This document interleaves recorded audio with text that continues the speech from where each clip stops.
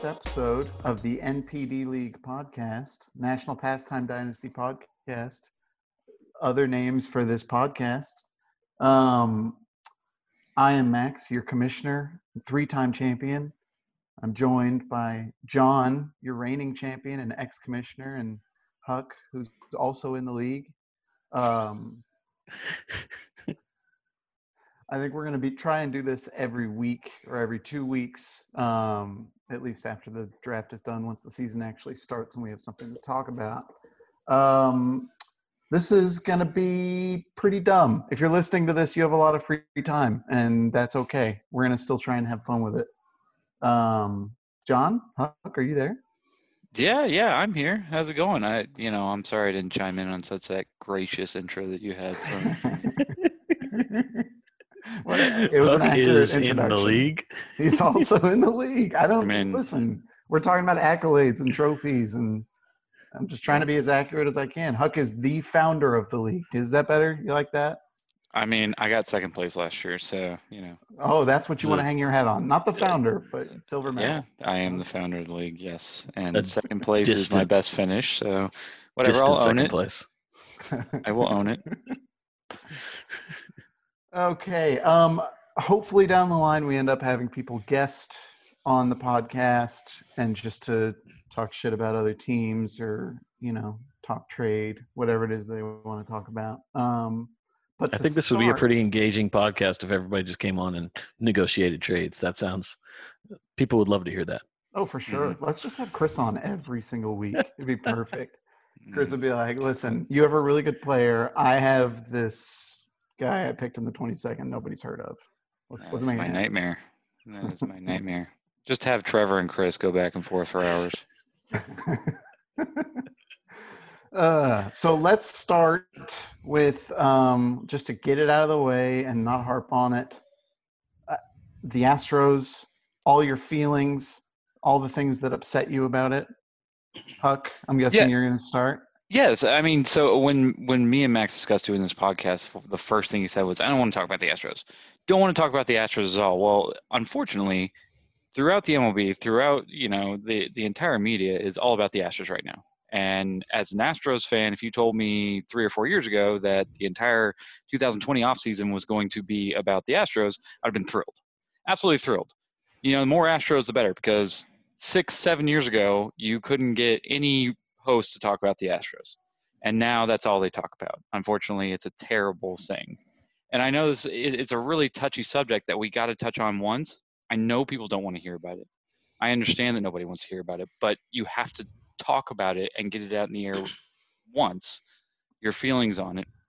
So my feelings are that no matter what I say on social media, in public, to people in the chat, etc., I know what happened in 2017 was inherently wrong. This is as close as I can get to what I think it might feel like to be a Trump supporter, in that I see the media fly off the rails every single day about the same bullshit, go in depth about things that have no effect on the future of baseball. I'm forced to defend something that I inherently know was wrong, but yet I have to stand behind the Astros. This is something I grew up with. I love the Astros. I will always love the Astros. Whether if Springer came up and killed somebody on the field, I will love the Astros. So I can't just abandon them at this juncture, which I know they bent the rules, and like I said, it was wrong. You'll see me on Twitter arguing with stupid Yankee and Dodgers fans who will all season long boo, and they will go on the Astros Twitter account and it'll be some charity thing, and they'll say cheaters, et cetera, et cetera, et cetera. And I will argue with them, whatever, poke the bear. Oddly enough, not the most annoying thing you do on Twitter either. Great. But what I'm saying is I'm just doing that because I think it's fun. In my heart, I know what the Astros did was wrong. 2017 was not right. The facts are that we did cheat, and we don't know whether the Astros legitimately won or not. But then again, we don't know whether the Astros legitimately didn't win, or it's whatever. We can't just say, well, the Yankees would have won, Dodgers would have won, et cetera, et cetera. So now what I want, and I'm not just saying this to be a homer, I want to move on. And I want the Astros to move forward as a better team, the team that we know that they are from 2019 that was a couple innings away from winning the World Series legitimately. And yeah, that's how I feel. Well, and the fact of the matter is if they had won it in 2019, yes, we would say that it's legitimate. Yes, the report came out that it only happened in 2017 and parts of 2018, but there would still be questions. And so it'd be worse. It'd be much worse. You're right. As an Astros fan, it's rough, man. It's rough. And I listen to other podcasts and I hear other Astros people coming on and talking about it. And for me, you have to own up to it. Like you said, everyone knows it was wrong. And what I don't want to hear are the people that come on podcasts and say, well, everyone else was doing it, or it didn't really affect the game, because that's bullshit. I mean, it was legit wrong. But like you said, we're going to support the Astros. I mean, I have an Astros tattoo. I don't know that I would go as far as supporting a murderer as you would, but it was, it would hurt his keeper value. That's for sure. It definitely would, but still, anymore. 8th round is still pretty good. I don't know. We'd have to see what kind of prison sentence he's looking at there. But he's not hitting leadoff after that. I can tell you that. but it's been a brutal off season, and so I think we're all just ready for the games to start and for everything to get going, because I'm tired of listening to it. At the same time, what they did was wrong and what happened was wrong, and you have to talk about it, because if any other team would have done this, we would be on the other side of this and we would be saying the same exact thing. I'm not sure. I legitimately don't know if I would have attacked. I mean, maybe Yankees, but anybody else? No, any successful team. I think any of us would have feasted on this. Absolutely. Well, I don't know, but what the fun thing is that the mostly silence that you hear is from the Nationals. Nationals beat us, and they beat us fair and square, and we played them fair and square. They have nothing to say. Well, these guys are cheaters. Well, we just beat them, so it doesn't really matter. Yeah, Soto said, "Hey, we got to move on. This is, it's in the past. It sucks, but we got to move on." He just won a championship. The people who lost are the people who are bitter, and the people that continue to lose, no matter if it's the Astros or somebody else, they'll continue to be bitter. And that's what bothers me. That adding someone like Will Harris to the roster could affect that response. I mean, do you think adding somebody like Garrett Cole to the roster is going to make the Yankees shut the fuck up about all of it? That's a true story, but we're really talking more about the personalities of the Nationals versus the personalities of the Yankees. And I'm not saying anything like I respect Aaron Judge. I think he's an awesome guy. I think he would be a good person. So I was disappointed to hear what he said, but I mean, Mike Trout came out and said that he exactly. Yeah. And we all know that was right. Full of shit. I mean, come on. Yeah. I don't know. It's been talked to death. I don't respond to people on Twitter about it. I like seeing funny posts here and there. I saw Anthony Rizzo was joking about it live on the mic, making trash can jokes, and that's just going to keep happening. And it's not like the way The Athletic frames it, because this is how they're making their money right now, that drives me nuts. That being said, I'm still going to prescribe to The Athletic. It's legitimately every article they have. Prescribe or subscribe? Fantasy baseball. Huh? The doctor gave me a prescription for The Athletic twice a week. Did I say prescribe? Yes. Good. I don't give a shit. So I'm not going to unprescribe from the that time it was on purpose. Suck my balls. Okay. I'm not going to quit reading The Athletic, as much as I hate their slanted coverage of this, because I get it. This is how they make their money. They're the ones that broke the story. And so every fantasy article is going to revolve around Astros cheating. And, oh, well, you're getting a discount on Astros players, but they did cheat. And even if it's just a rankings article, it's got Carlos Correa front and center. You know what I mean? Even though he's not the best shortstop in the league. It would make more sense to feature Francisco Lindor or Trey Turner or somebody like that. But if they keep putting Astros places, people will keep mentioning it and keep spreading it, and they're going to keep getting subscribers. So For the first time in my life, I've been slanted towards certain journalists, and I've started to hate certain journalists.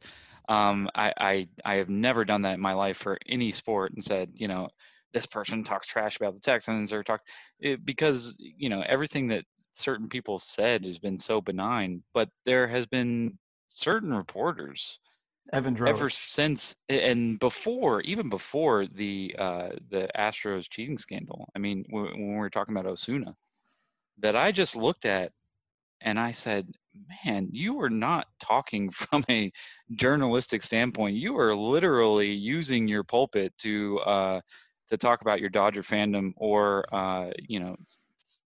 talk about something that you feel strongly about outside of baseball. Which really makes me. I mean, I just don't want to read their articles like I used to. So it's odd. It's a weird feeling. It's not a feeling I like because people like Jeff Passan come out with a lot of great news and a lot of news that you have to read. You know, Buster Olney, has said some things. Other people have said, some things about the Astros, and I'm like, oh man, not this guy, because I read this guy's shit every single day. It's just something that we're gonna have to get through. Hopefully by the All-Star break, when the Astros are in first place, this is never gonna go away. But Yeah. At the risk, I don't want this to turn into an echo chamber of, well, the Astros are great and they deserve great stuff. Even on the notes here, we had 7 minutes or less. Please, we're well over that. Yeah, I mean, let's this start is not going to be a weekly thing. It's not going to be. Well, I know.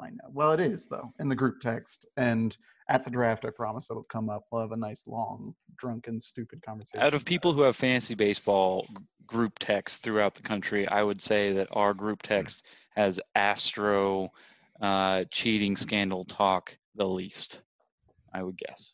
Well, but that's because we're all speculating about Victor's number one pick. That's way, way juicier than anything. Yeah, I want to talk about that. Not now, but so soon. Draft. We have a draft coming up in 17 days, if math is right. 2 weeks, whatever. A week from Friday. No, 2 weeks. 2 weeks from Friday. Yep. Yeah. See, we're close. Yeah, we're good at planning. What are you guys? You guys getting there Friday morning? Yeah. Yeah. If we can get in at 9:00, I will be leaving my house at 6. Good. I like that. I think the Dallas Caravan is leaving pretty early too. We have to get confirmation from Sutton on that, but I'll be there. If basketball games start at 11 typically, and so I would like to be there and settled in and drinking by the time the games start. Yeah, definitely. Which brings up a fantastic point. With the draft coming up, we got to figure out like the week of food and other things, but more importantly, of course, the entire weekend is going to be revolving around baseball, a lot of baseball discussion. But at the same time, I feel like everyone should do a bracket together because we're also going to be watching basketball games the entire weekend. And being the first weekend of the tournament, we will have 2 full days of watching games on Friday and Saturday. So I think it would be highly encouraged that everyone join a bracket pool together. Yeah. No, I'm on board with that. Absolutely. I'll create one here coming up, and we'll get something going. Okay, awesome. I'm gonna be bringing just a lot of liquor, the N64, same as last year, and just a bunch of good stuff. Yeah, because I'm an adult. Yeah, like $5 games of Mario Kart was fantastic last year. We need to do more of that. Absolutely. Maybe raise the stakes. $8 games. I don't know. I don't know. It's get pretty wild. Yeah, I don't know. I don't know if there would be enough time. Good. Awesome. So now I want to know top 3 teams. The only thing we have to look at right now are everybody's keepers. Most people kept 8. Some people, dumb people, kept 7. A lot of people are starting off on a much higher platform than other teams. For instance, I'd like to think that I have really good keepers. I know that Dad's got great keepers with Trout. He used to have Arenado and traded him for Chris Sale, and that is really panning out for him. Ethan doesn't have a single player kept in the top 10 rounds, and he still has some pretty decent players. So everybody's on a different foot right now. I want to know top 3 teams going into the draft for each of you. So mine are the top 3 are already kind of finished in the top half last year. Like you said, Dads are unbelievable. I mean, you have what may be the best pitcher in the league, the best hitter in the league. And yes, Chris Sale isn't working out great, but he's got the potential to be an ace. And Chris Paddock in a late round as well is phenomenal. And then next for me, unfortunately, I hate to say this, is Max. Yeah, pretty good. Because, I mean, with Freeman, Rizzo, and Altuve and Betts, you're starting off your offense. I mean, it's unbelievable. I don't really trust that Devers is going to be as good as he was last year, but you kind of have to keep him in the 3rd round because he would probably go in the top half of the 1st round if he didn't. So after Max, then it gets kind of close with a couple of teams, but I think it's Matt with Yelich and Keston Hiura make a big push. Blake Snell, if he were healthier, that would be a phenomenal player in the last round, but still in the last round, he's great to have. And I think Vlad Jr. is going to be much better this year than he was. So those 3 are really starting with a leg up, I think, on everybody. Yeah, I don't agree with the Max one. When you don't have a pick till the 5th round, I mean, yes, he's got good keepers, but he doesn't have a pick till the 5th round. But I'm just that's something I disagree with. He's going to miss out on Jose Abreu. Well, no, I mean, just saying, if you didn't keep Freddie Freeman, you may have gotten him again. I don't know. Absolutely not. No, Freddie Freeman not even close. Top 2 pick. Sure, if you set yourself up, I think we remember 5 or 6 years back when Kyle selected his first 8 people as keepers, and you could do that. Story. But you could have like a pretty good team, and so you have those top 8 people. But I'm just saying, you're missing out on every other person. You had no idea what would happen when all these people threw their players back. You had no idea what was going to be there, so you're blocking yourself out for the first 50 picks. So it's whatever. Yeah, I've in the first 4 rounds, I have like 4 top 40 players. Sure. So I'm fine with it, but I want to know who your top 3 are, not what you think about mine. So my number 1 is going to be Chuck, just because the players that he has on his team already are amazing. I did think he made a big mistake with keeping Osuna over Whit Merrifield. He backs it up saying that he could take Whit anyway, but the fact that you have Ozuna, which everybody loves for whatever reason, yet he could not trade him to anybody. He tried last year, and then kept him. That makes me it makes me question why he did that at all. Second, I would think John. John has, no first rounder. I totally expect him to throw Nelson Cruz back just like every single year. Nelson Cruz is one of those first, second rounders, but he kept him. I think he's like 46, 47 years old. He's 39, turning 40. Okay, and he's gonna hit 30-something home runs. It's that's a good shot. I mean, you won last year with Scherzer and Verlander. Although they're aging, you still have 2 of the top 5 pitchers in the league. Do you still have Scherzer? No. Oh, I'm sorry. Just Verlander and Kluber. I'm sorry, Kluber in the 21st. But a couple of young guys. It's always key to have young guys. Wander Franco, who may be the best prospect that we've seen in the last 3 or 4 years, and he's got Trey Turner late, and Victor Mesa, who I wondered whether I was going to pick Luis Robert or Victor Mesa last year, and I picked Luis Robert, and we'll see how Victor Mesa plays out, because I literally was only going to take him because he has the same first and middle name. That's too many Victors. I It don't is. think it's going to work out. It's just too not risky. possible to say Victor Mesa. That's true. I wonder if at some point people are going to be like, "Oh, it's VV Mesa." You know what I mean? VVM. No, I like you have to say his whole name. You can't even say Victor. It's just Victor Mesa. Kind of like Jackie Bradley Jr. Yeah. Yeah. Third, I had a third is Trevor. I love Trevor's team. I'm a sucker for young people. Adalberto Mondesi. Do you want to rephrase that or? No, I'm a sucker for young players, young people, whatever. Mondesi in the first, Acuna in the fourth, which at the time we were like, oh man, that's pretty early for one of those people that haven't proven themselves. Now look at him. Story, Eloy Jimenez. I mean, literally, Bo Bichette. A lot of his people, Michael Kopech, most of his people are under 25, and he still got a second and third round pick. So really like that team. Well, so I, in order to help me pick my top 3 favorite, I looked at average draft position from NFBC, National Fantasy Baseball Championships. And there are 2 teams in our league where all 8 of their keepers are on average drafted in the top 150. So Dad has 5 keepers in the top 50 and all 8 in the top 150.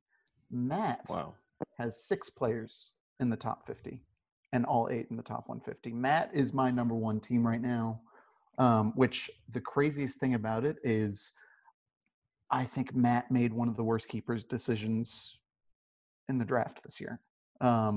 Keeping a top 150 player. Keeping Sano over Olsen, who is he's a lock to go in the first round. Like Olsen, 50 homer power, like one of the strongest guys in the league. I'm going to check my notes. Yeah, well, look at your notes. So, plus he's starting out with Soto, Bieber, Bogarts, Vlad Jr., Yelich. I mean, his keepers are ridiculous. Blake Snell in the 22nd. He can get hurt again, or he could be Cy Young. Who knows? But either way, it's the 22nd round. Nobody's got better value in the 22nd than that. I'm looking. I mean, Starling Marte, maybe. Yeah. Used to be, but maybe. No, Starling Marte he's not better than Snell at his best. He's a top 15 outfielder. He's starting out with a damn good team. And Matt made the championship the first 2 years that he was in the league with no keepers. So the fact that he's starting off with this, especially with, I think he's got 5 of his keepers in double-digit rounds. That's pretty stout. So Matt in that first draft that we had, that was like throw 2-year players back, and he gets to draft out of those. Got Yelich at 15 and Xander Bogaerts at 6. That's pretty good. I'm pretty sure Yelich at 15 was a U pick, right? You threw him back. Every person in the draft that's a keeper is my pick. Yeah. You can see that in the the second tab, the draft pick origin. I thought that was pretty fun. I thought I'd have more guys than that. I was that was really neat to see, I have to say. Well done on that. So number 2, no shock, is Dad's team. It's ridiculous. He's got Mike Trout. If he still had Arenado, he might have the number 1 set of keepers in the league. But that being said, he's starting out with a stout team. Garrett Cole in the 4th looks better than it used to, and that's been a great keeper for a while, and he still has all 3 of his first 3 picks available. The 3rd team for me, and nobody else mentioned him, is Andrew. And part of the reason I'm picking Andrew, so in his first 7 rounds, he only has 1 keeper, Javier Baez in the 6th.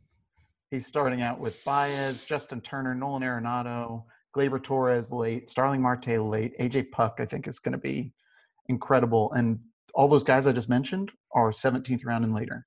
Like he's just got so much to work with in early rounds. He's got that perfect mix of, okay, he's keeping some guys where it's like, you're not going to not keep Baez in the 6th, but also first 5 rounds, he can have anybody he wants. But that also puts a lot more pressure on this draft. If he fucks it up, then it doesn't matter. He's not going to make the playoffs again. I think he's only made the playoffs 1 time in the last 3 or 4 years. So for guys like him and Ethan and Sutton and Victor always, the draft is 10 times more important than it is to the rest of us because they have so many early picks. Yeah, Ethan, he's And picking a whole new team. Yeah, And I'll basically. say, I mean, you really do have to kind of take this with a grain of salt, looking at the keepers, because Andrew's a great example of he's had fantastic keepers for years, and failed to make the playoffs. And I had to kind of come to the realization because I had a fucking terrible draft last year. I don't know what happened. It was just awful. I picked like Malik Smith in the 4th and Nick Pavetta in the 3rd. It Oh, yeah, was just the you dropped worst both of them draft really early in the too. really early. Well, because they're both terrible. I think I kept Malik Smith all year, but that was a mistake. But still, I had an absolutely terrible draft, and my team was kind of floundering halfway through the year, and that's what made me go out and trade Scherzer for Abreu and Nelly Cruz and I think Keuchel, because I needed some depth because my team was just not good. And even though Scherzer is a fantastic keeper in the 15th round, granted he's getting a little older, he's still a top 5 pitcher. Um, I do worry sometimes folks are scared to trade those keepers. And it's the same with the way I got Scherzer was trading Acuna and Bo Bichette from Trevor.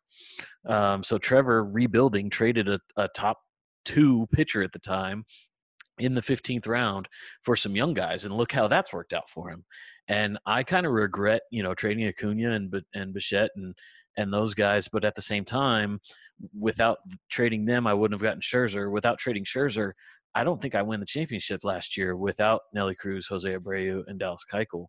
And so sometimes these keepers, they'll get you only so far. Now, is Dad probably going to be a top 2 to 3 team this year? Yes, he could have a terrible draft. His team is that good. But the draft and the day-to-day stuff makes such a big difference, and you can't be afraid to trade some of these big-time keepers because it can make the world of a difference.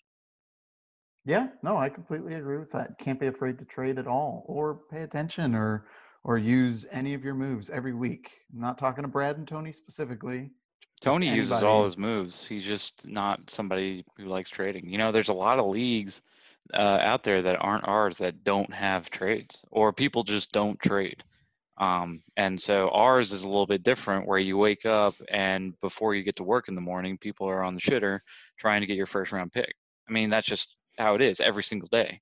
I think that Chris actually got in the league. We'll see if it's the same this year, but he got in the league and he decided that he wanted to mix it up so much that he would get some good keepers for not only now, years to come. Turns out he wasn't in any of our top 3s, but we'll see how his trading antics do this year. So he didn't start with a great set of keepers last year. I do think he upgraded his team, and I could be wrong, but I expect him to scale back some of the trading talk this year, just because it doesn't work on everybody. And he and I talk trade damn near every day, but I do that with like 3 or 4 people in the league. I really don't. I'm not good at my job during baseball season. It's just not something that's going to happen. But there are certain people, for instance, I don't think he's ever going to try and text Brad. I don't think he's ever going to try and trade for Goldschmidt again. I think half the league probably tried to trade for Goldschmidt last year, and that's it. That's the last straw. I'm never trying again. Yep. I think we should talk about the worst keepers, not the teams. I mean, if that's what you want, we can talk about the teams. But No, let's do individual players. Just because picking the 3 worst teams, I looked at it, and again, I'm using the average draft position thing. Honestly, once you get past like the top 5 teams, everybody's pretty even. I mean, we're a league full of smart baseball people, so everybody's got some pretty solid keepers. Yes, even Victor. It's a very political statement there. Yeah, I don't know. Max. I don't know if that's the truth. Are you running for office with this league? Listen, as Were an you impartial elected commissioner. So I want to give my worst 3 first, because I'm afraid that we are all thinking the same players, It's all the same. which maybe we're wrong. And so I want to give mine first. Make it look like it was me who thought of this. Number 1, and this is one that just sticks out to me. And first, let me make it clear that Matt said that the worst keeper in the draft was Andrew Benintendi. I mean, he had a really bad year. It was a down year. It was one year. He's now going to be hitting a little bit. He's going to be dependent on a little bit more without Mookie. Anyway, put that behind me. That's opinionated. What I don't think is opinionated is what? What I don't I think is like that opinionated. you're like, listen, Mookie Betts is out of the lineup. Benintendi is going to hit way better now. Okay, no, I Change the mean, just watch. I mean, he's going to improve his numbers. There's not a lot of place to go but up. He did win me $50. He beat that guy in steals last year. But anyway, okay, so Kirby Yates, I think. So Kirby Yates at number 4 is my worst. Now, I'm not here to argue whether Kirby Yates is the best closer in the game, because I really think that last year was a phenomenal year.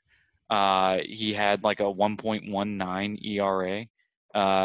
If you rank all the relievers by saves, which there's a million ways to judge relievers. I mean, you don't have to do saves. You can do strikeouts, etc. But if you do it by saves, he's clearly number 1. He had 101 strikeouts in 60 innings, 1.19 ERA, 89 WHIP.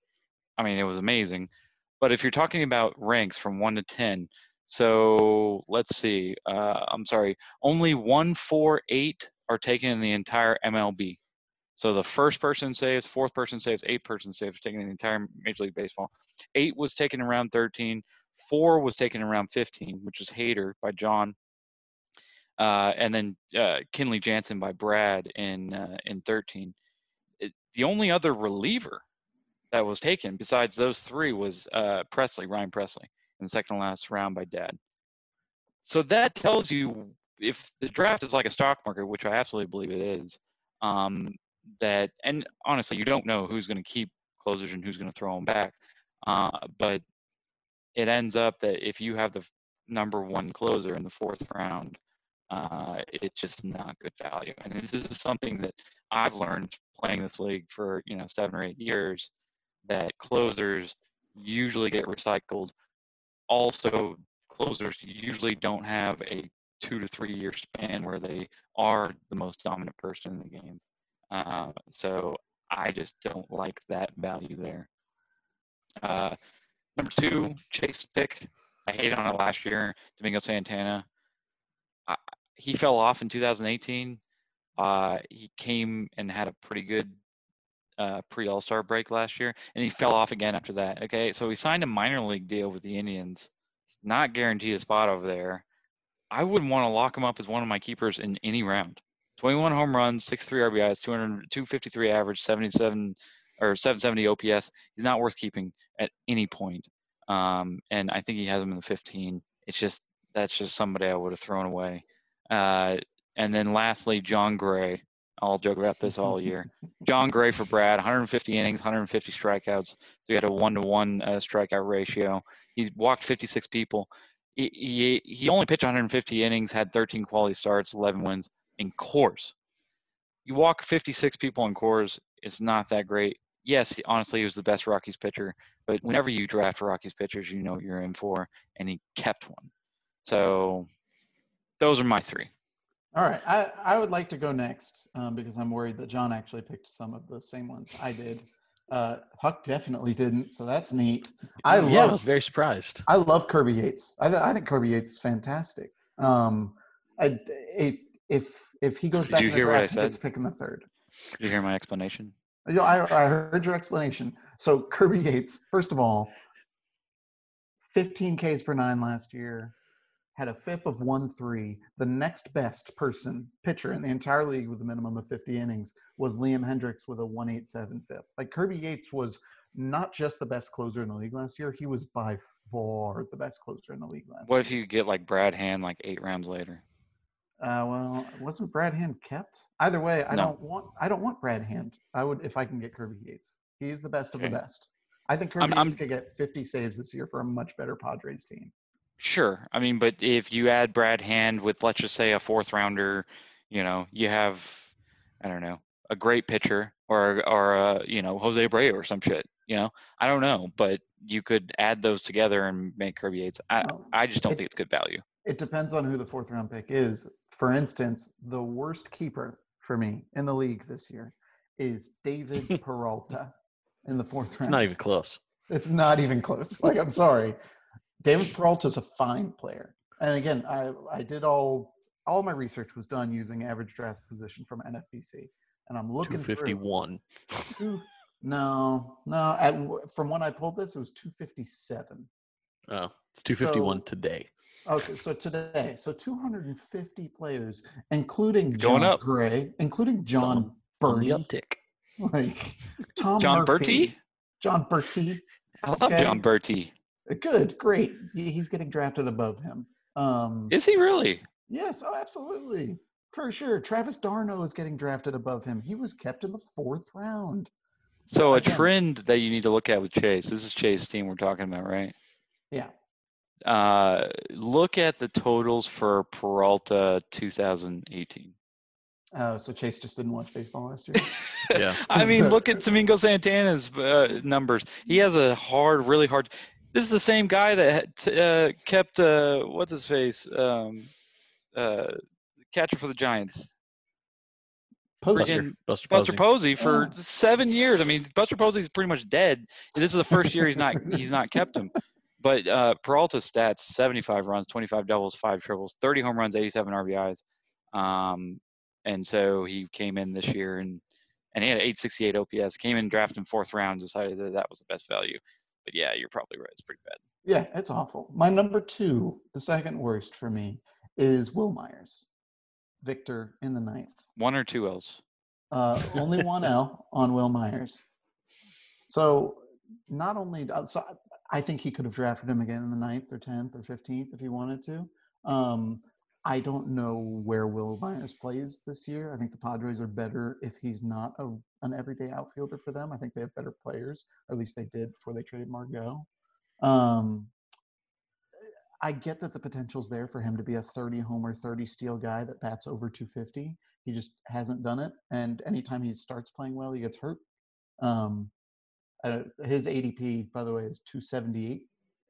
Yeah. So in Victor's defense, can you go to his team last year and decide who you would like better? Nobody. I would like Will a Myers. 9th round pick better. That's what I would. I know. Well, I mean, he needed something. He needed players, and he got them. He traded for him for the exact reason that he was a keeper, because he just didn't have any other keepers, and people were selling Will Myers. And like I said earlier in the chat, it is amazing that Will Myers has not been dropped by anybody in like 6 years. Since he played with Rays. Yeah. Oh my God. No, Levi originally had him. He was obsessed with Will Myers. Yeah. The one time Will Myers played well was right after Levi traded him. And then he was like, finally, I'm free. He played really well for 1 year. By the way, I know Victor's team is the easiest one to make fun of, but I'm just looking at his last 6 rounds where he's got Andy Har, Gregorius, Austin Hayes, Aaron Judge, Willie Adames. Like, he didn't need Will Myers. I think he would have been better off with going 7 keepers, even though keeping 7 keepers is dumb. And then the third worst for me is Andrew Benintendi. Yeah. And it's just, it has like, I don't know what his ADP is. I'm sure he's like a top 150 player. 150 Yeah. He's up there. I mean, that's the thing. You could have redrafted him in the 3rd without any concern. You could have drafted him in the 4th or 5th if you wanted to, I think. It's not that he's a bad player. I think he's very Adam Eaton-y, where it's like, whoa, he's a really good baseball player. You know what I mean? Like, he's a really good player to have in your lineup, but in fantasy baseball, that doesn't matter that much. You know what I mean? In fantasy baseball, he's probably going to get you, if he stays healthy all year, 80 to 90 runs. He'll get you some triples, which I know is really exciting for you. He'll probably get 15 to 20 homers. Big triple guy. 20 steals-ish. He got 8 last year. 8 steals-ish. It was just not a good year overall. You're making my point for me, but what you it was a bad year. What you expect this year, assuming he comes back and plays better, I still don't think he comes back and plays at a 3rd round value. I think in the 3rd round he has to have some sort of extreme. He has to be able to hit 30 homers maybe, or steal 30 bases maybe, or bat 300 maybe. He can't do any of that. He's just all around a really decent player. I can get Adam Eaton in the 10th to 12th round this year and get almost the same exact stats, assuming that he stayed healthy. So I wouldn't have done it. Mm. Yeah, agree to disagree. It was a bad year, but he did hit 40 doubles, and he is going to be hitting at the top of the Red Sox lineup, which is always good. So we'll see how it turns out. John? So the only one that I had on my list that you guys haven't talked about, because I agree David Peralta is top of the list, is Rhys Hoskins. Hoskins, he didn't have a god awful year last year, but he hit like 229. And I believe in the second half he hit below the Mendoza line the entire second half of the season. And I'm not saying that he's bad. In fact, I think he's a really good bounce back candidate. But I think that Tony could have drafted him in the first round, or somebody else could have drafted him in the second round, maybe the third round at the same time, because of that low year. And I always try to look at that return on the investment of where that person would be drafted. I think Ethan did it a couple times where he just kept drafting Corey Seager in the first round. But if you can get him in the first round, don't keep him. Put your money elsewhere. I looked at guys like Domingo Santana, and while I agree he's not a great keeper, at the same time, going into the draft, the 15th round is kind of my cutoff. The 15th round are all just lottery tickets for all of us. We're all just hoping to pick somebody that's going to wind up being Francisco Lindor or Aaron Judge or something along those lines.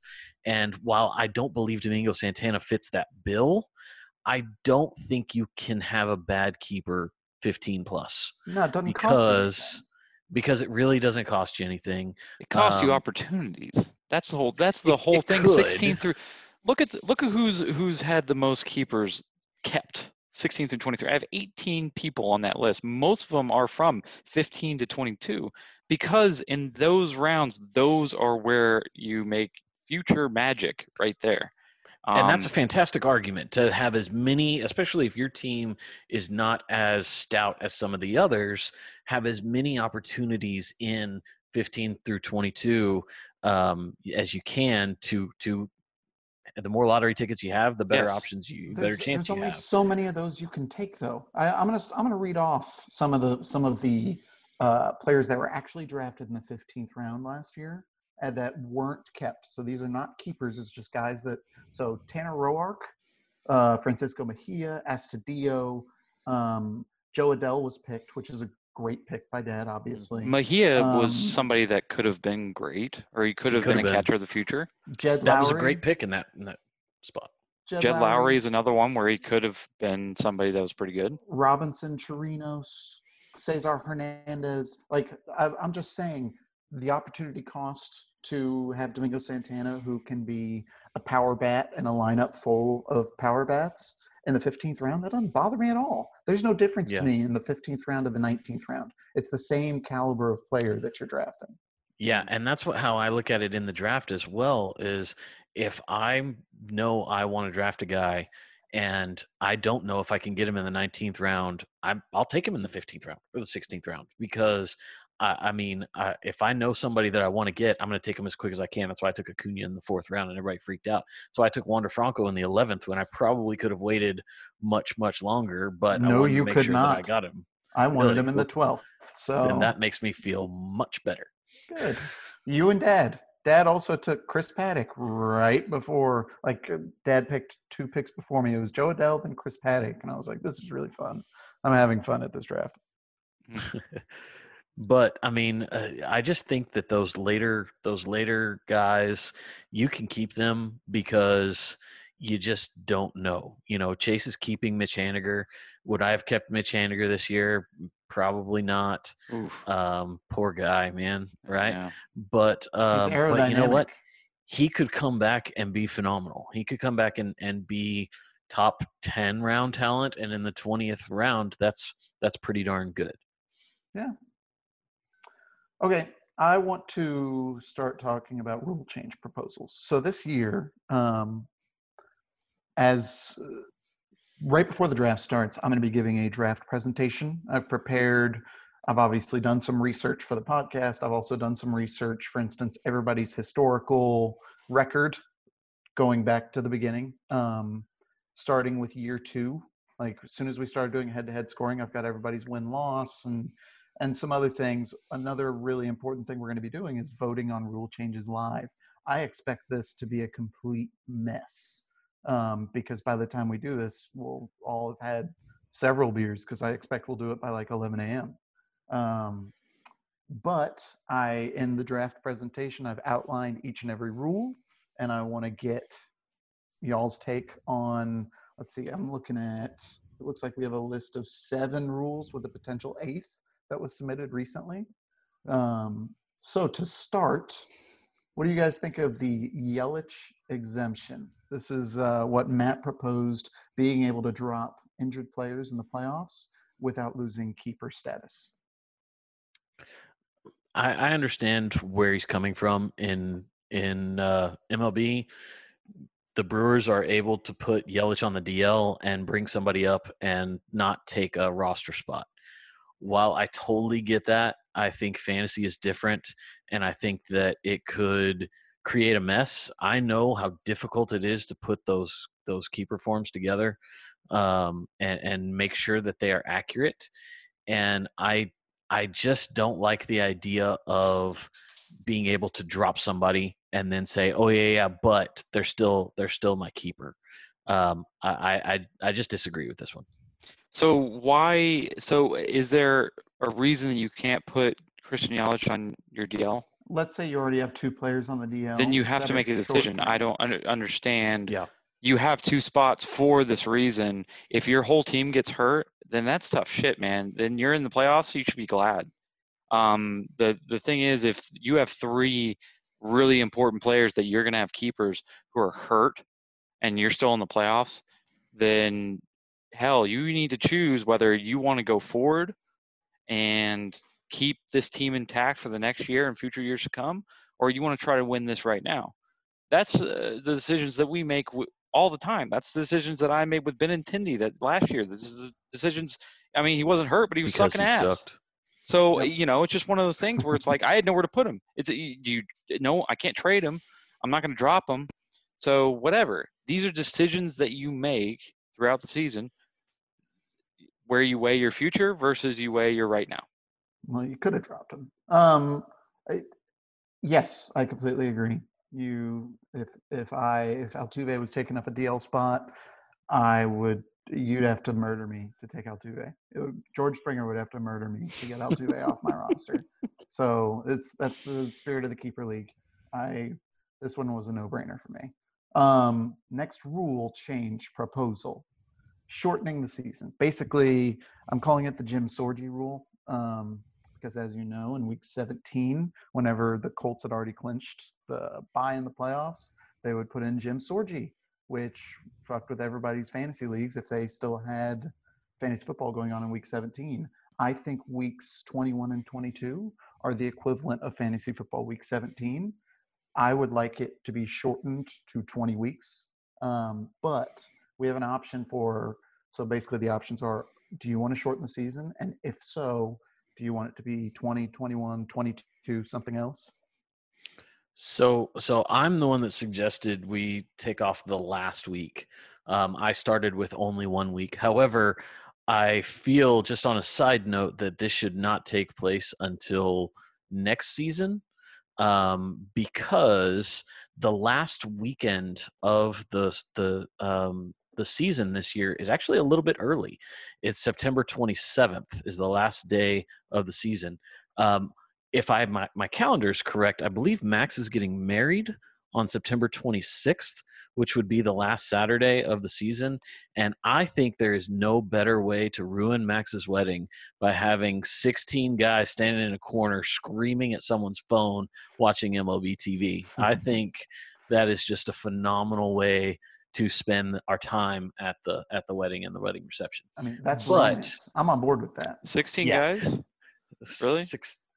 Are you going to tell Victor that he's invited to your I was about wedding? to say- Have you sent out the invite to Victor? I'm sending invites only to Brad and Tony. I just want the Okay. gift. I don't want anybody to Yes. show up. You know? You could have your wedding in Brad's backyard, and he would not be there. Well, tell Aiden I invited everybody. Sorry, Great. That's but fine. Weddings are in cheap. looking, It's cool. yeah, super cheap. In looking at this, the season really does end early. I mean, we don't have any games going into October at all. It ends with 3 days left in September. So already this year, the playoffs start 1, 2, 3 on Labor Day. The playoffs begin on September the 7th. And that is if we kept it the exact same spot we're at. If we lose a week, the playoffs begin on August 31st. If we lose 2 weeks, the playoffs begin on August 24th. Now, Oof. we changed it last year to where the trade deadline was August 10th. Now, that means we have 2 weeks between the trade deadline and the end of the season if we take off 2 weeks, 3 weeks between the trade deadline and the end of the season. I do kind of like that because teams really know where they stand and they either need to make a move or start selling. But I don't think we can go too far. I really think I totally agree. The last week of the season is a disaster. It was just Red X City for everyone, for me and Huck during the championship. There we had so many guys taking days off, but I think 2 weeks is too much only because it shortens the season. I mean, if you don't make the playoffs, your season's done before September. I don't have a strong opinion on this either way. I will say that I would vote for 1 week just because, like last year, we saw people like Mike Trout just take off. The Angels are out of it when he's just gonna, rest his foot, et cetera, et cetera. But I will also say that in those later weeks, this is different from football in Week 17, where in Week 17, you have a bunch of losers playing. If you're a bad football team and it's Week 17 and you're just finishing out the year, you're throwing third string guys, practice squad guys. Well, in baseball, a lot of these future players, the people that are going to be good, are trying to get some MLB time. Like you said, I know you're going to laugh at this, but John Berti. John Berti was on my team last year going throughout the playoffs, stole a bunch of bases, pretty good ball player. Tommy Edman, Sean Murphy. A lot of these people were playing really well for me going through the playoffs. I think shortening it up would take that kind of away on these late bloomers of people who are coming up in August and September and really kicking some ass. And you don't want to just kind of cut that short. I think part of the game, part of winning a championship, is finding those people. I haven't looked at John's team, but I'm sure he had a few. But finding these people who are coming up and making a difference for their team in this last month of the season. Yeah, no, that's a fair point. I mean, the rosters expand at the end of August, so no matter what, once we get into the playoffs, there's going to be some odd resting and things along those lines. We'd have to bring the season down to like 18 weeks in order to avoid that, and that's not something anybody's up for. But I think 1 week, because there's a lot of people, these big players of their team's not going to make playoffs, and they may be ailing after 150 something odd games and just say, you know what, shutting it down for the season. And that would kill you if you were, first place all year and somebody gets shut down. Mike Trout got shut down week 20 last year. He got hurt. Yeah. So that's a different thing. Also, well, he got hurt before that. The rule changed this year, so it went from 25 to 26 players on the active roster throughout the year. But it also changed to where you went from 40 to 28. They can only have 20. They can only expand to 28 after September 1st this year. So that might change it a little bit to where you don't have that huge bench. You're going to bring up a couple of guys, but a couple of select guys. So maybe it's a little bit different. That being said, I still think 1 week is a good amount. This is where the Marlins shine. You go find your Marlins, even though they might be a little bit different this year. But give me some Garrett Cooper. Have you checked the Marlins roster this year? Yes, I've checked the talent. Quit giving away my draft picks. Matt Okay? Kemp. Yeah. These are all my Pick notes. You're gonna make me rip up my pick notes. all the Marlins, championship bound. And also I just want to make sure we all know the precedent was set. All these rule changes we're voting for, every single one of them are for next season. This season's rules are set. They are not going to be Unless we changed. pass the rule that says we could talk about that in a minute. Yeah, that'll be fun. So this next rule change proposal is, in my opinion, the biggest one. This is the one that would change our league the most. This isn't just a scoring change; it's a change of the structure of the league, and it is introducing two divisions of 8 rather than having just everybody all 16 together. So I looked into the settings on Yahoo. I'm not going to give my opinion on it, but I'm just going to tell you how it works. We can pick who's in what division, how it affects the schedule, so you can play everybody in your division twice, and then everybody else, if my math is correct. So that would be 14 weeks there, and then I think you would play 6 teams, or if we have 20 weeks, or all 7 of the 8 teams for 21 weeks. If we stick with 22, then you'd play everybody in the league, just everybody in your division twice. So it's a really interesting proposal. It's really different. I want to know what you guys think. Who proposed this? Andrew proposed it. Andrew, I love it. I love it. Let's split into 2 divisions. Get me some Victor in my division. Get me some Brad. I want the easy guys. I want to face them twice a year. No, but seriously, schedule makes a huge difference on whether you're going to make the playoffs or not. I don't know if this affects playoff seeding. It does. That's the thing. Well, Okay. that's part of it that we'd have to decide. Do we want 4 people in the playoffs from each division? If so, there's going to be years where somebody with a 500 record gets in, and somebody that went,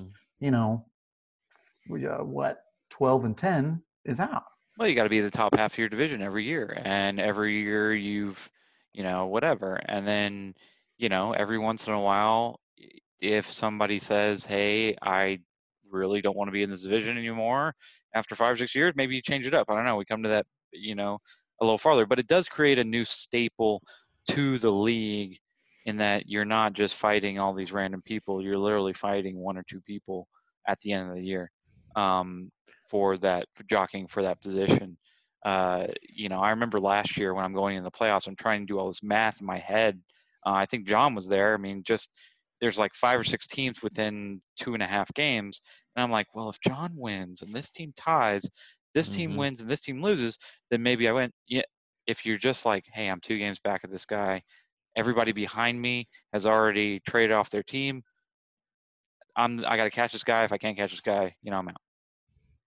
So I actually loved their 5 teams and 3 spots, and it was a disaster. You're right. I was in that group as well. I think I was in 6th place and you were in 8th place, or something along those lines, with 2 weeks left, and we didn't know what was going to happen.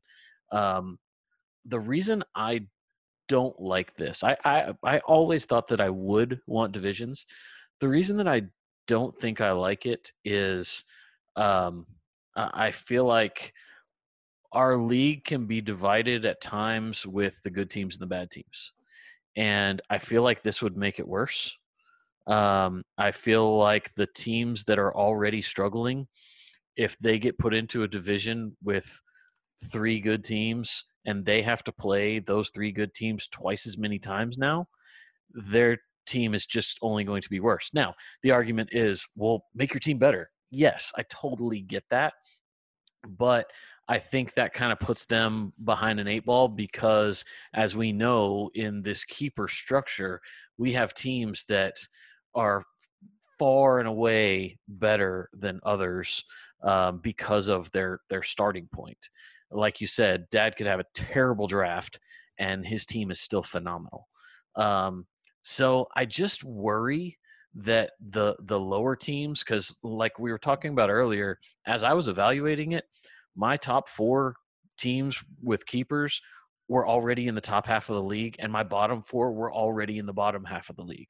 And I want to see more parity, and I think that's something that our league can struggle with at times because we have some really, really strong teams at the top.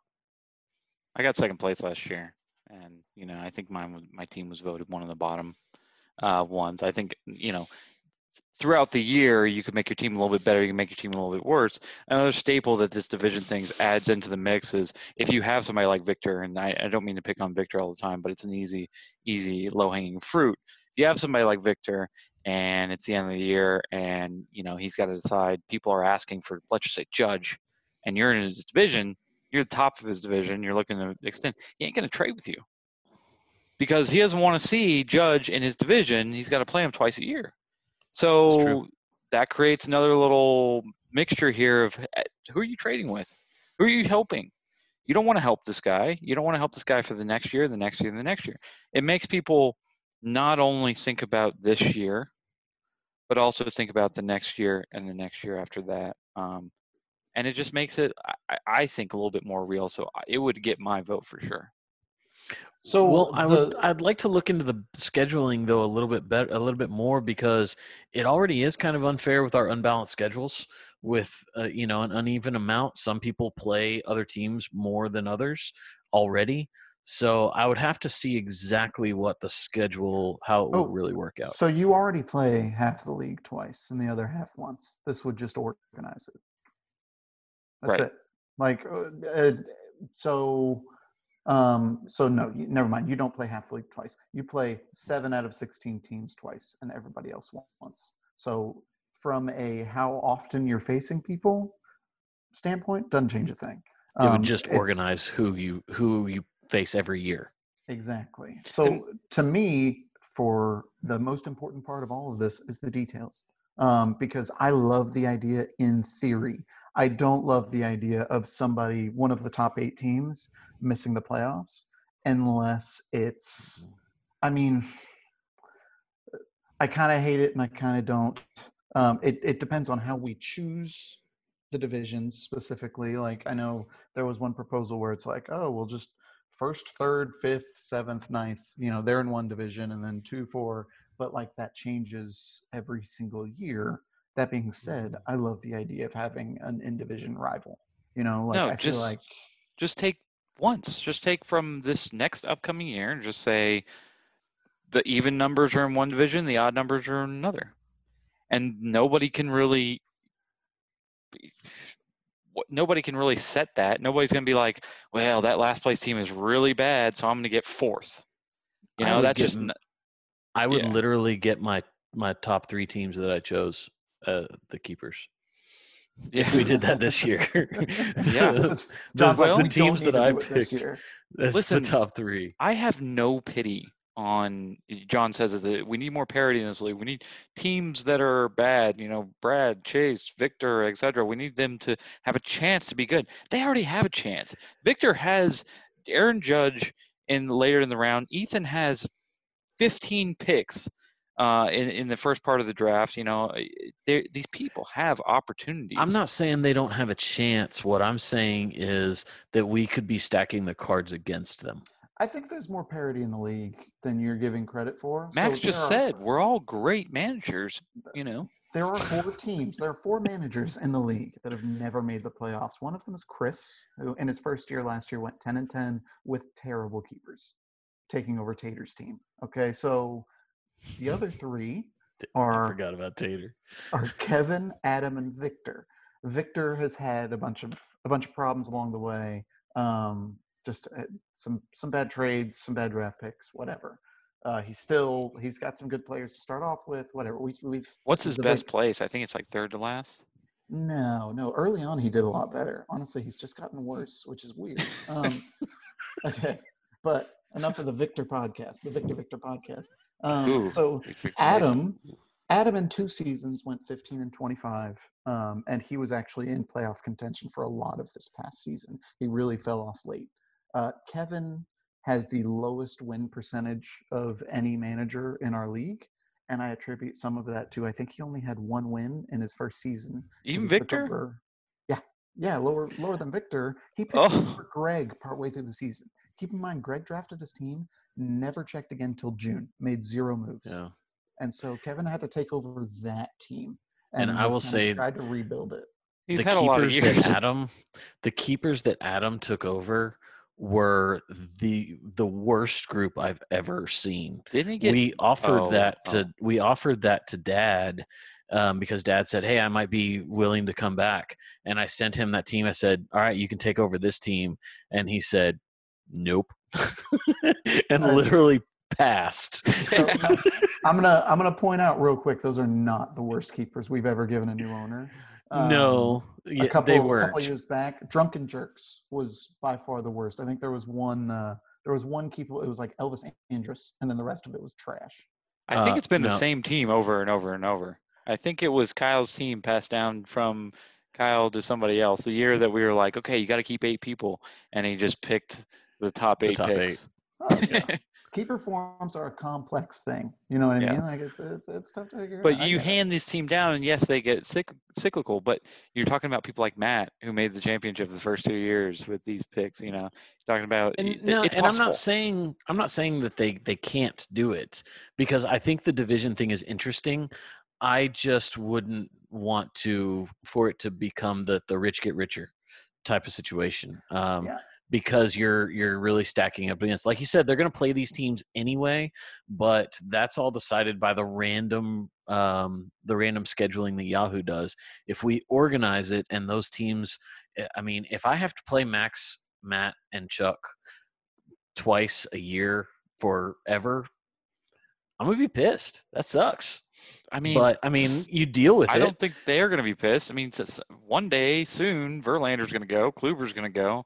These people are going to age out. Nelson Cruz, my gosh, your team's like, they're all senior citizens. Average so what age I'm is like saying 43. Yeah. So, and then what are you going to do? You're going to replenish through the draft, which is what these people should be doing every single year with better opportunities. They have the best picks from the first, second, third, whatever rounds.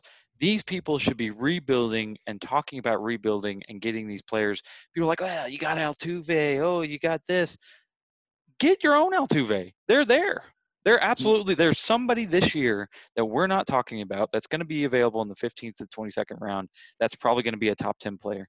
We don't talk about Soto. Soto was a first round pick, whatever. But if somebody took Soto in the 18th round, they're an automatic contender, automatically. That's so true. Yeah. So don't complain about, well, Trout got taken 7 years. There's nothing you can do about that. And that's why I wanted to add the more NAs to allow for more of that, because I wanted to draft Alex Bregman after the first year he was drafted, but I knew he wasn't going to play at all that year, or at least I thought he wasn't going to play at all that first year. And so I didn't want to take up a roster spot and be able to, use up one of my keepers on that. So I didn't. And the next year I had to draft him in the second round when I should have drafted him in the last round. And so that's why I like the adding more NAs, having them not count towards keepers. You can take a chance on some of these guys late and build your team like that. Yeah. No, that's absolutely right. I think if anything, some of the roster updates that we've made it's made it a little bit easier to close the gap. So quick addition to that little conversation and just a little tidbit. So we do know who's predicted to be number 1 overall pick this year, right? Yes. Who is it? Yordan Alvarez. Yordan Alvarez. Do you know Yordan was picked last year, right? Yes. Trust me, this will be brought up in the draft presentation. Yes. There were some... And he was what round was it? Does anybody have that information on hand? I think I've got it here. It was I remember him being drafted 16th or 17th. All I have to do is go down to old Master Chief Wahoo. He was a 16th round pick. 16th round pick. You can't complain about Trout when you're dropping Alvarez in the 16th. You can't complain about, whatever. So everybody had their opportunity. Victor has Judge. Adam could have had Alvarez. All these people can have their own players. And I think that as you go on and as you learn how this fantasy football or fantasy baseball league works, you'll start to get smarter. I think, honestly, I predict, and I have no basis for this, but I predict that Victor is in the playoff hunt come September and, has learned from his past mistakes. We don't even have a bold predictions part of this podcast. Well, I just made it. That's as bold as it gets. Just made it.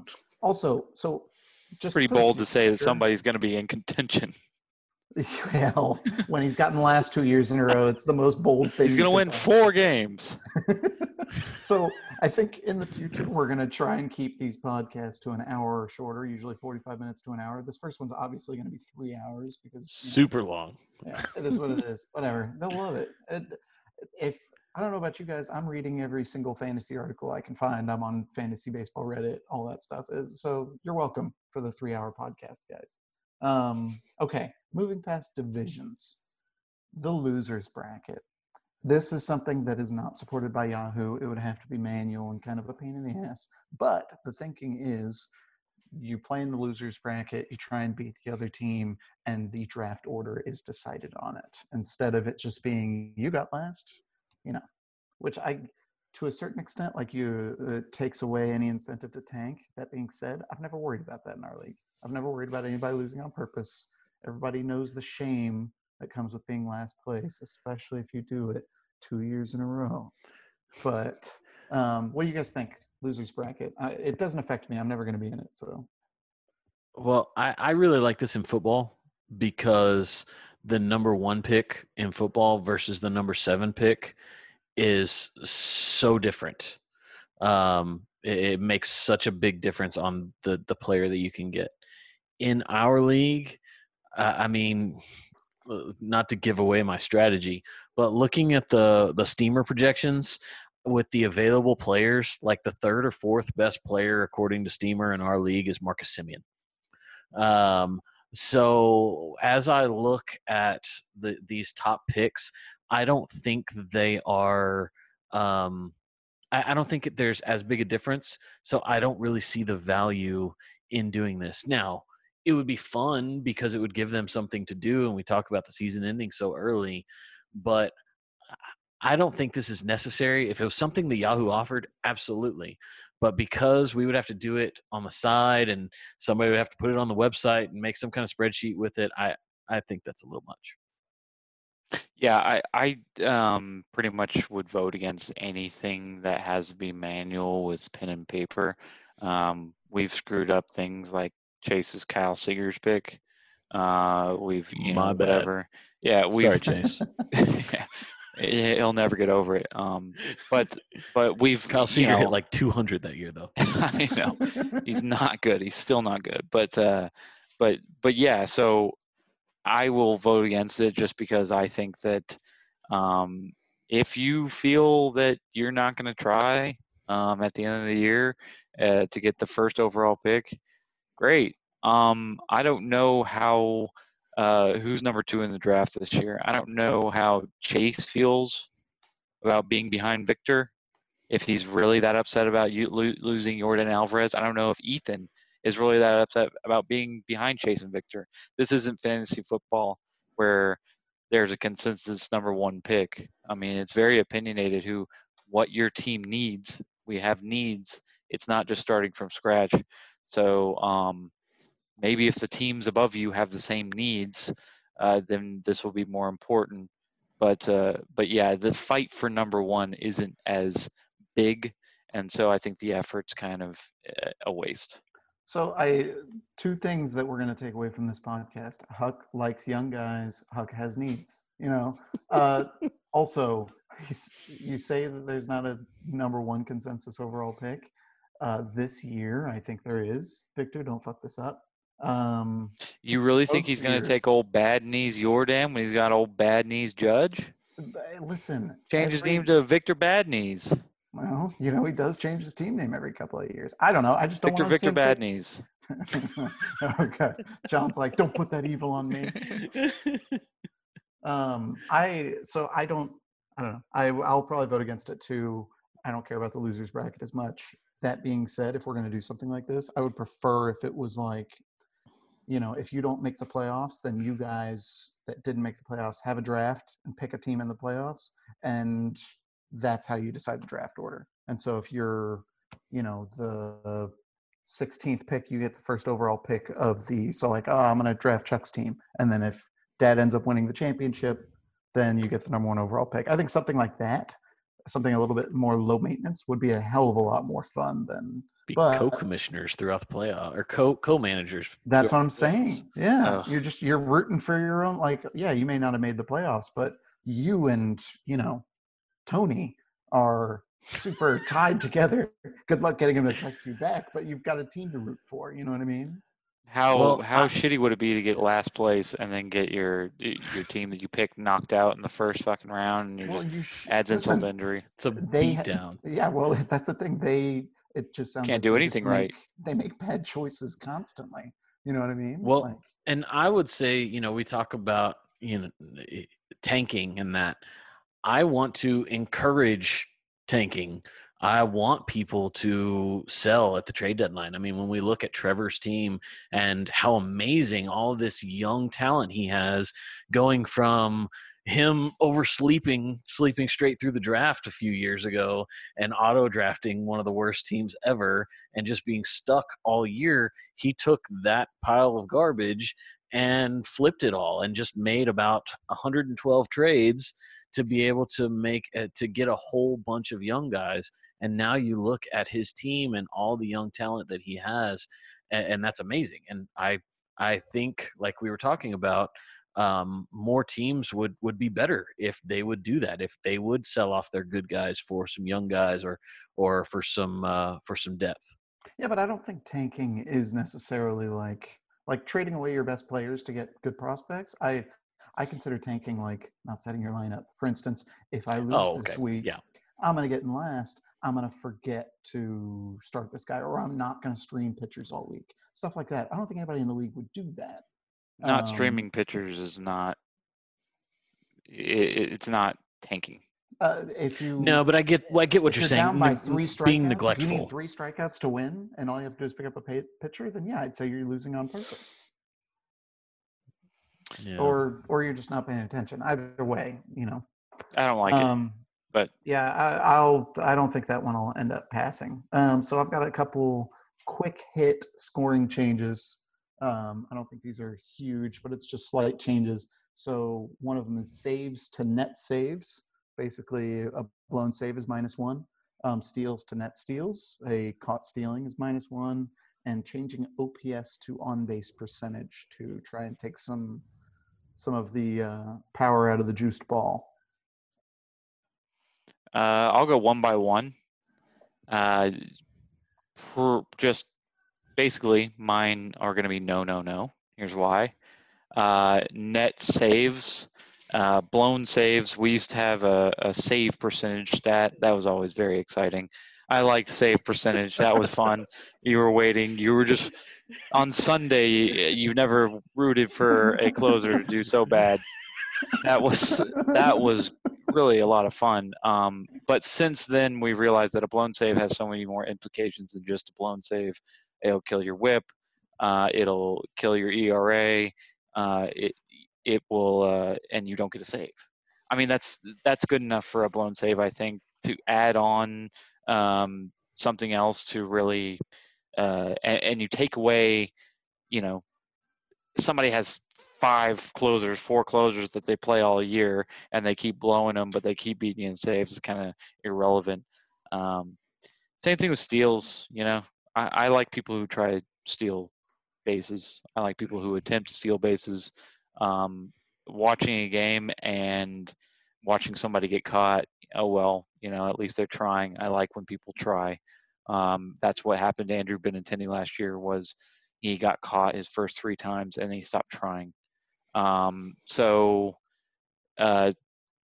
no, don't like the net steals. Again, you have a bunch of steal people. It's irrelevant.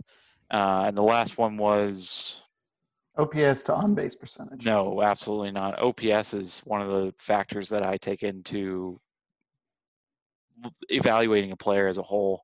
On base percentage, yes, you give more of a advantage to people like Carlos Santana or people who walk and get on base more.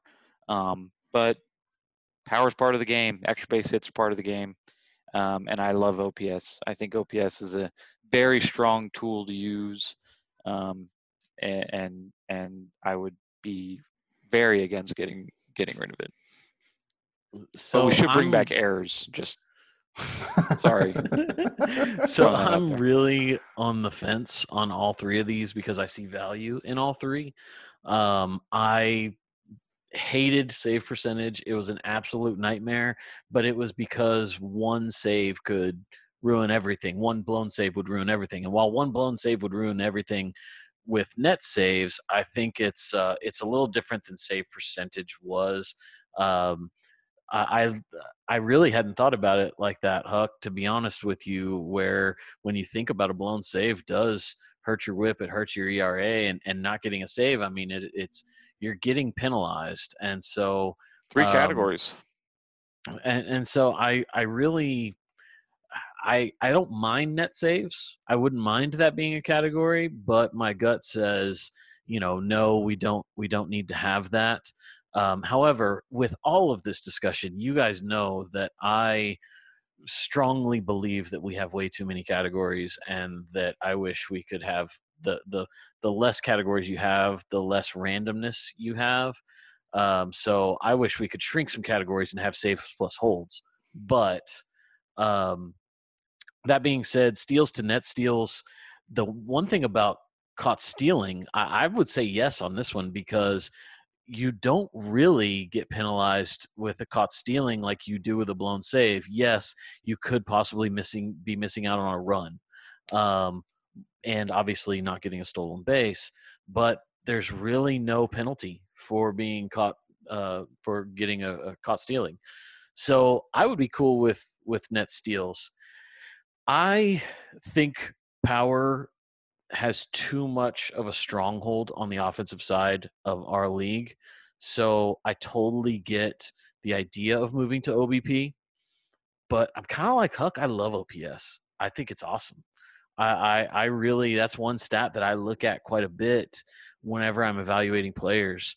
And so, with no real structure, no real reason other than the fact that I like OPS, I would vote no on that one. Okay. So just to be quick, I don't care about saves to net saves or steals to net steals. I would probably vote no on both of them just because it's another thing to keep track of. I agree blown saves hurt you in two ways. Caught stealing, I honestly don't think I'd be able to form an opinion on it until after seeing it in action for like 6 weeks. I'd be like, oh, okay, this is actually interesting. Like, he got caught stealing. I'm tied, whatever. The only one of these I submitted was OPS to on base percentage, and it's something I've talked about for a couple of years now, because when a home run is hit, you get a run, you get an RBI, you get a home run, you get batting average, you get OPS.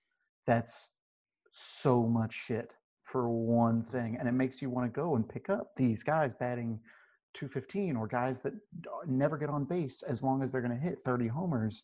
That's why I Whereas get there are Nelly guys, Cruz. Do it. See what right? happens. Do it. There are guys like Joey Votto. There are guys that walk 15% of the time, and if they Yeah. only hit 20 homers, they're not nearly as valuable, because a walk isn't worth as much as a single in our game. Whereas in baseball, I would argue that a walk is worth more than a single, because I think it rattles a pitcher a little bit more. It makes them use up a lot more pitches, and you're not even putting the ball in play. I think it kind of sucks the air out of the defense a little bit. I hate But to be it I hate to barely be counts somebody. in Okay. fantasy. I get it, and I hate to be somebody that compares it to other sports, but a running back that runs for 50 yards and doesn't score a touchdown is not as useful as somebody who runs for 10 yards and a touchdown. That's just how it works. There are some people who are less exciting and just as intricate to a baseball team, not as intricate to a fantasy team. Just because they walk in baseball and they're valuable to that team for getting on base does not make them valuable in fantasy. Okay, I will take that. And so you're saying 10 yards and a touchdown, that would be using our scoring, 7 points.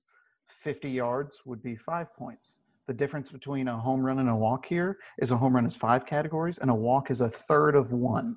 You know what I mean? Like, I'm saying You're getting 50% more because you're getting 7.5 to 5, but I'm not going to argue with that. You get to 10 yards and then 6 points. Okay, so it's I guess 7 points. But you're getting almost 50% more. But the point is that you're getting slightly less than 50% more. I'm telling you, 5 categories for one home run is not necessary. And I think it makes home runs too powerful. And I think walks don't get enough, like they just don't matter. But everybody hits home runs. Everybody hits home runs. Except for Benintendi. But there are some guys that hit more home runs. For instance, I don't think Joey Gallo should be worth more than somebody that maybe hits 20 home runs but has a 380 on base. Joey Gallo almost got thrown back. Joey Gallo is not a very, valuable player to a lot of us. If he hits 40 home runs, he's incredibly valuable. He can bat 215, and if he hits 40 he wasn't kept last year after he hit that many home runs. Was he not? No, Levi drafted him 4th round. And he dropped a lot. 3rd, I think. People who are a one pony fucking person, like people that hit that many home runs and can't hit for average, don't hit a lot of doubles. You think, okay, well, yeah, they're a great player because a home run does a lot. They still have to hit those home runs. They're still going weeks. This is a week battle. This isn't roto.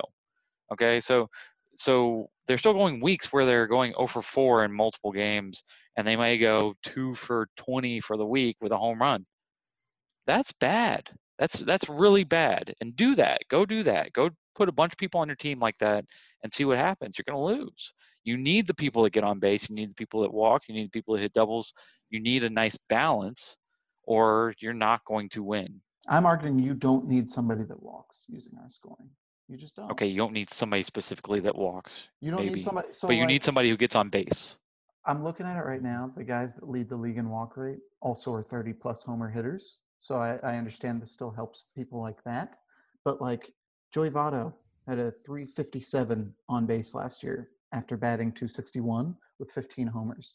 But Joey Votto's, you're only mentioning him because Joey Votto was once a person that hit 30-something home runs and had 100-something RBIs. There's tons of people like Joey Votto. Well, I don't understand your point. There's tons of people like Joey Votto that take walks currently, or there are tons of people that there's like Joey tons Votto of people who, yes, that take walks currently that have a strong on base percentage, but we do not rank them very high because they don't hit home runs. Yeah, my argument is you should. Like I think that's an important thing. So you are talking about in baseball terms that you think Joey Votto should be just as valuable as somebody, let's just say Joey Gallo, Luke Voigt.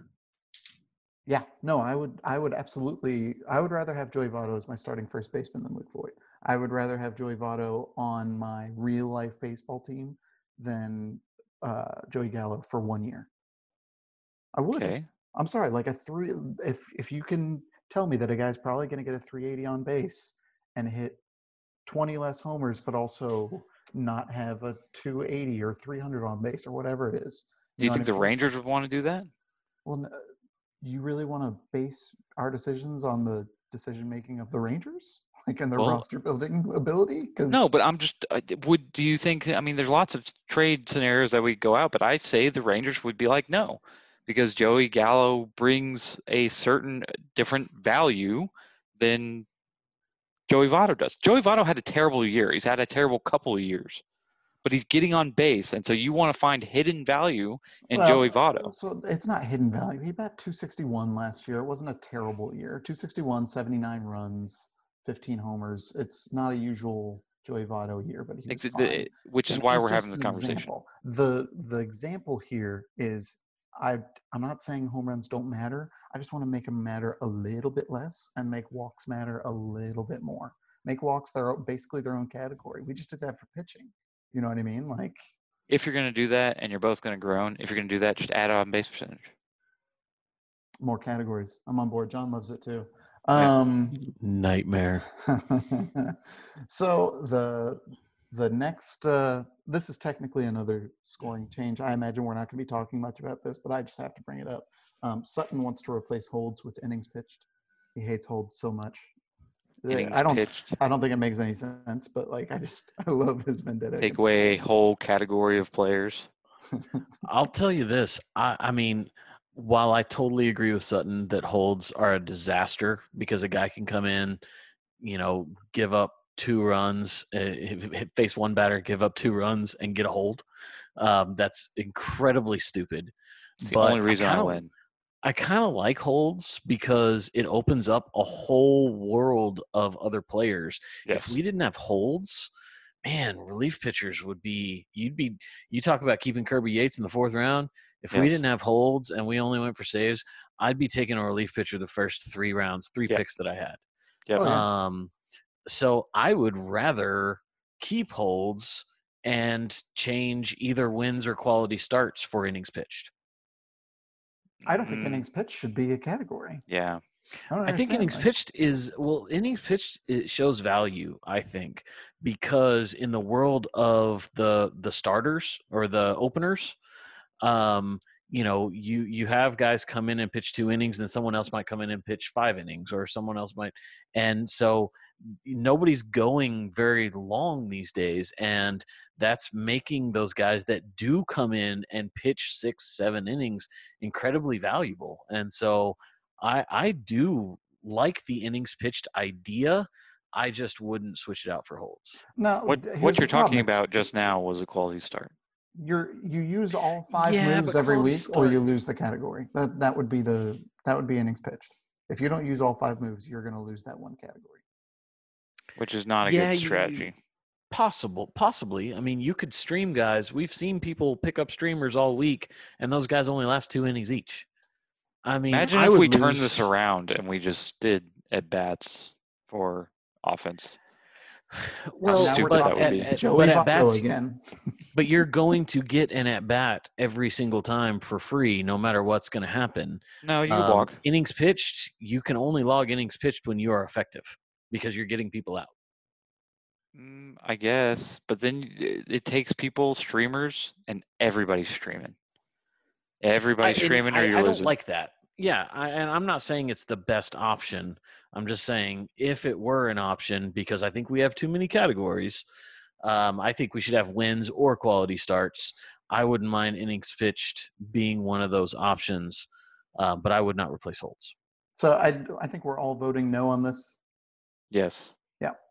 Yes. So the final one I had originally here is should. So I wanted this to be the last thing we voted on in person, but should these rule change votes be done in person or online like we've done in the past?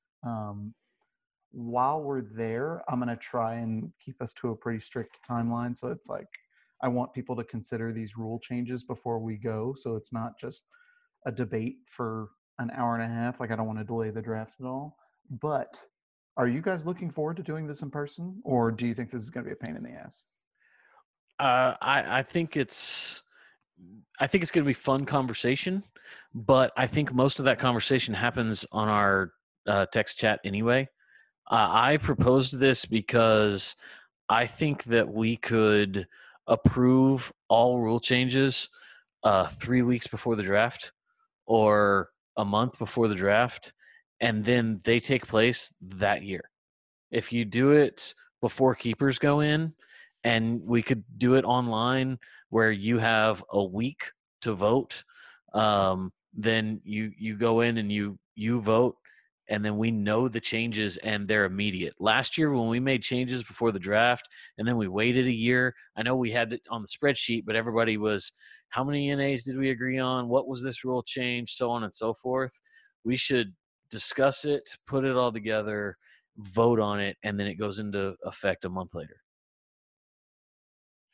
I don't look forward to debating 15 people. I really don't. I would like to go in 13 and people.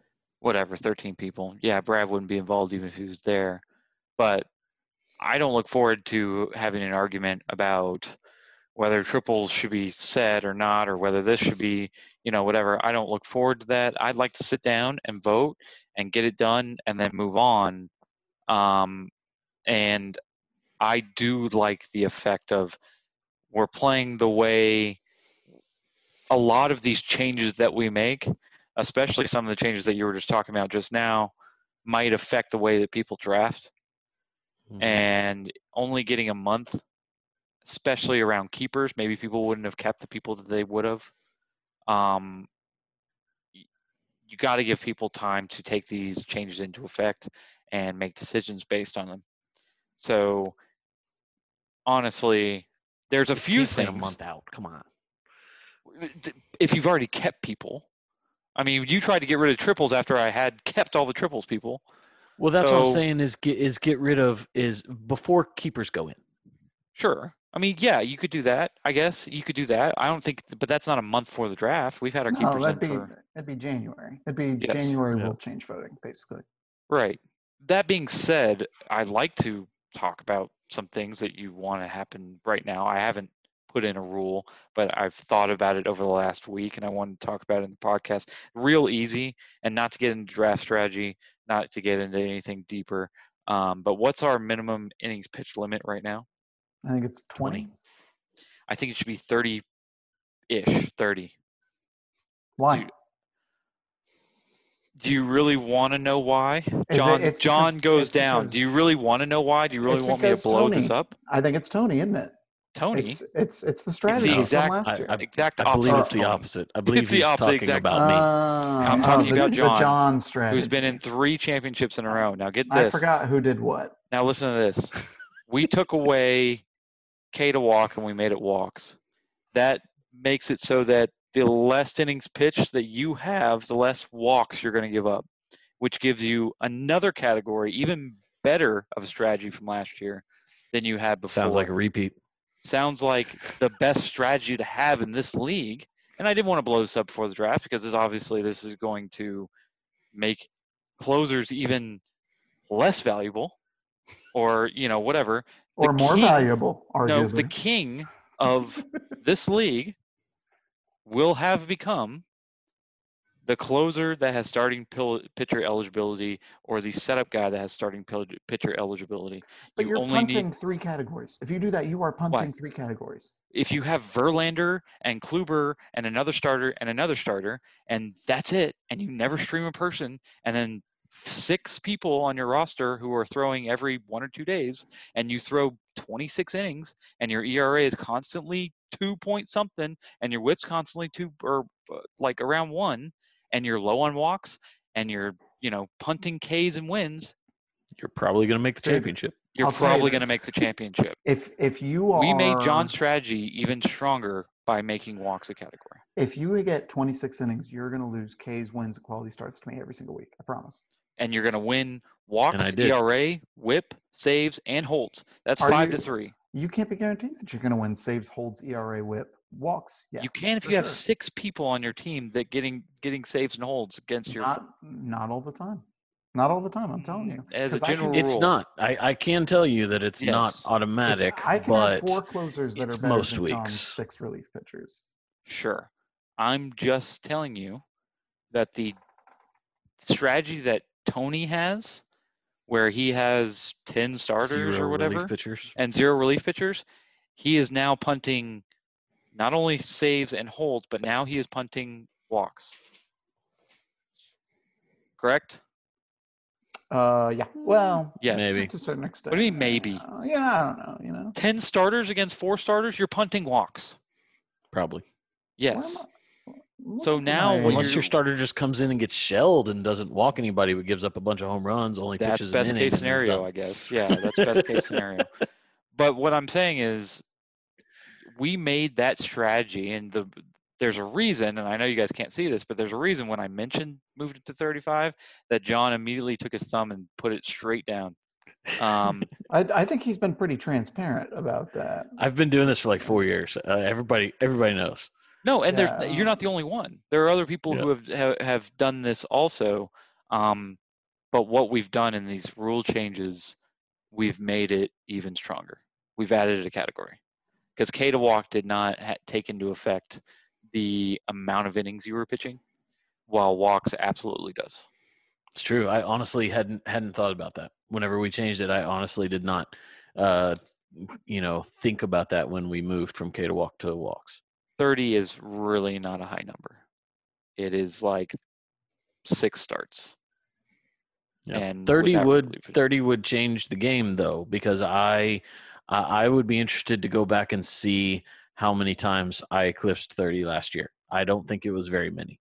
There were a handful of weeks where my relievers were just terrible and I was going up against somebody that was just killing me in saves and holds, and so I would go out and I'd stream 2 or 3 guys.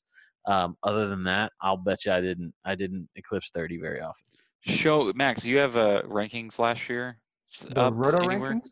Yes. Yeah. Can you show me where John was in ERA, WHIP, holds and saves? I wasn't the So, top. Yeah, you were top in ERA, second in WHIP. Yeah, You were okay. third in holds, second in saves. Okay. So yeah, just fucking awesome strategy. And how? I mean, just off the top of your head, where do you think he'd be in walks? Okay, he'd be near the top in walks. He still got fifth in Roto last year. His hitting sucks. It's terrible hitting. He had 86 hitting, or no, he had 93 hitting. He had top 5 hitting in the league. What are you talking about? I don't know.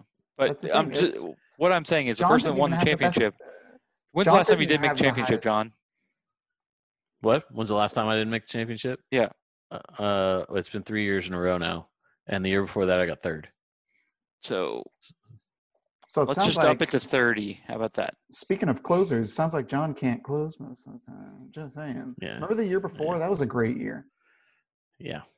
Yeah. So what if on that idea of doing things that are fresh in our minds, what if we kind of had a compromise, and rather than a month before the draft, we built a trophy presentation that would involve another weekend that Brad wouldn't come to. But in our football league, we typically do a trophy presentation where everybody gets together a few weeks after the championship, and the champion gets the trophy, and it's just an excuse for everybody to get together and get drunk. And so if we did a trophy presentation, we could have essentially a Congress where before before the night gets too out of hand, we could all sit down, we could discuss changes, we could discuss what went right and what went wrong over the season, and make changes immediately after the season is over. We could do this during the playoffs, a weekend in October, and then the rule changes would go into effect the next year. Yeah. No, I'm fine with that. Doesn't change the fact that people will forget what happened. That's a true story. The And next that's why I year, wanted to do it. That's why I wanted to do it. do it the night before the in draft. February. Yeah, I want to do it, and I understand the night before the draft is a struggle, but if we did it in February, I just get tired of the talk of I need time to do my research. Come on, guys. A month, really? You need more than a month to plan. Didn't you wait to put your keepers in for yes, last? Because it's incredibly stupid to turn our keepers in 9 weeks before the draft. He But did we it need on to get our principle. rules in a lot. I knew who my keepers were in I'm- December, so I knew who my keepers were in December too, but I wasn't going to turn them in until a month before because it's people like to look at the draft pool. You can't blame them for that. Not Adam. if I I asked had- Adam if he'd taken a look. He hasn't looked yet. Yeah. No. Well, and that's it. Like last year, obviously it's Brad, but Brad kept saying, "I don't have time. I don't have time to do my research." And Brad showed up to the draft. He had no idea who was even on his team. He didn't keep Eugenio Suarez in the 18th round. It's true. So, I can't take the argument of I need 9 weeks to prepare for a draft. We're all gonna have 12 beers before the third round, and all draft strategy is going to go out of the window. I don't think people need it. I think they just want to be able to see the draft pool. They want to be able to see who everybody kept. It's like We're excited about baseball. It's the closest you can get to the draft without drafting. So We're it's excited like, about okay, it's baseball. a I mean, little that's the something. bottom line. Is that I want. Here's the thing, and here's what happens every year. And tell me if I'm anywhere close on this one. Is that we wait and we wait and we wait for to get in this baseball mode. It's usually after the Super Bowl because we're like, damn, it's just basketball and hockey right now, and I need something else to cure my paying for sports. And so you start thinking about baseball, and then once everybody's keepers are set and we get this draft pool, you look at it and your immediate sense when you see this draft pool is, this is terrible. Did everybody just keep every good player because this is just a bunch of shit? And then as you do your research, you're like, wait a second, this guy was pretty good. This guy was pretty good. This is okay. I'm starting to get more excited about this draft. It's I got an a lot of people excuse that to I do like. a deep dive on stuff. I want to find those page 3 guys Right. that I love. And until And I'll then- still take Nick Pavetta in the third round. And I've been doing that for, a couple weeks now. I've been doing deep dives on some of these players and saying, maybe this guy's good, maybe this guy's bad. I can't do that until you put your keepers in. And until then, I'm watching hockey. Would you say you're going deep on young guys, or? I mean, I guess show up to the draft and see. Is that what your needs require? Yes. This is what I look forward to in this podcast. If you want to listen in every week, this is what you're going to get. 2 hours of this. Yeah. Now that we've reached hour 4 of the podcast, give me one draft prediction before we close this thing out. Maybe I think everyone's going to yell at Skype or whatever it is that we're doing with the people that are not there. I think it's going to be a disaster. And we're all going to get drunk and yell at a computer. Yeah. Okay. That makes a lot of sense.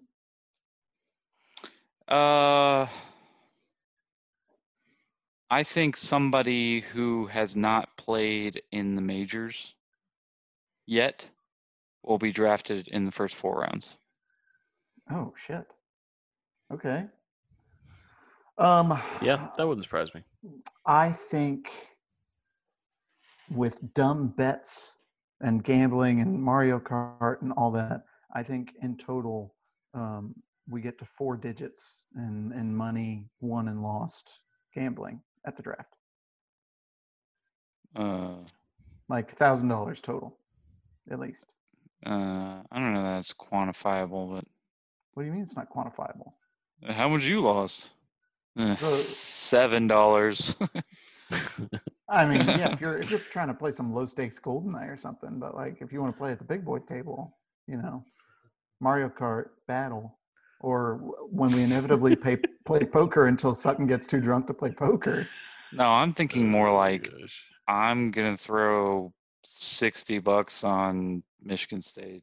Well, that's the thing. Yeah, I'm going to sit there and go, oh, well, I bet you this team's going to win. I'm going to take so many dumb bets just from you and Trevor. Like, oh, I think this team's going to win. I believe in my bracket. And I'm probably going to lose half of it because I don't know anything about basketball. But it's too bad.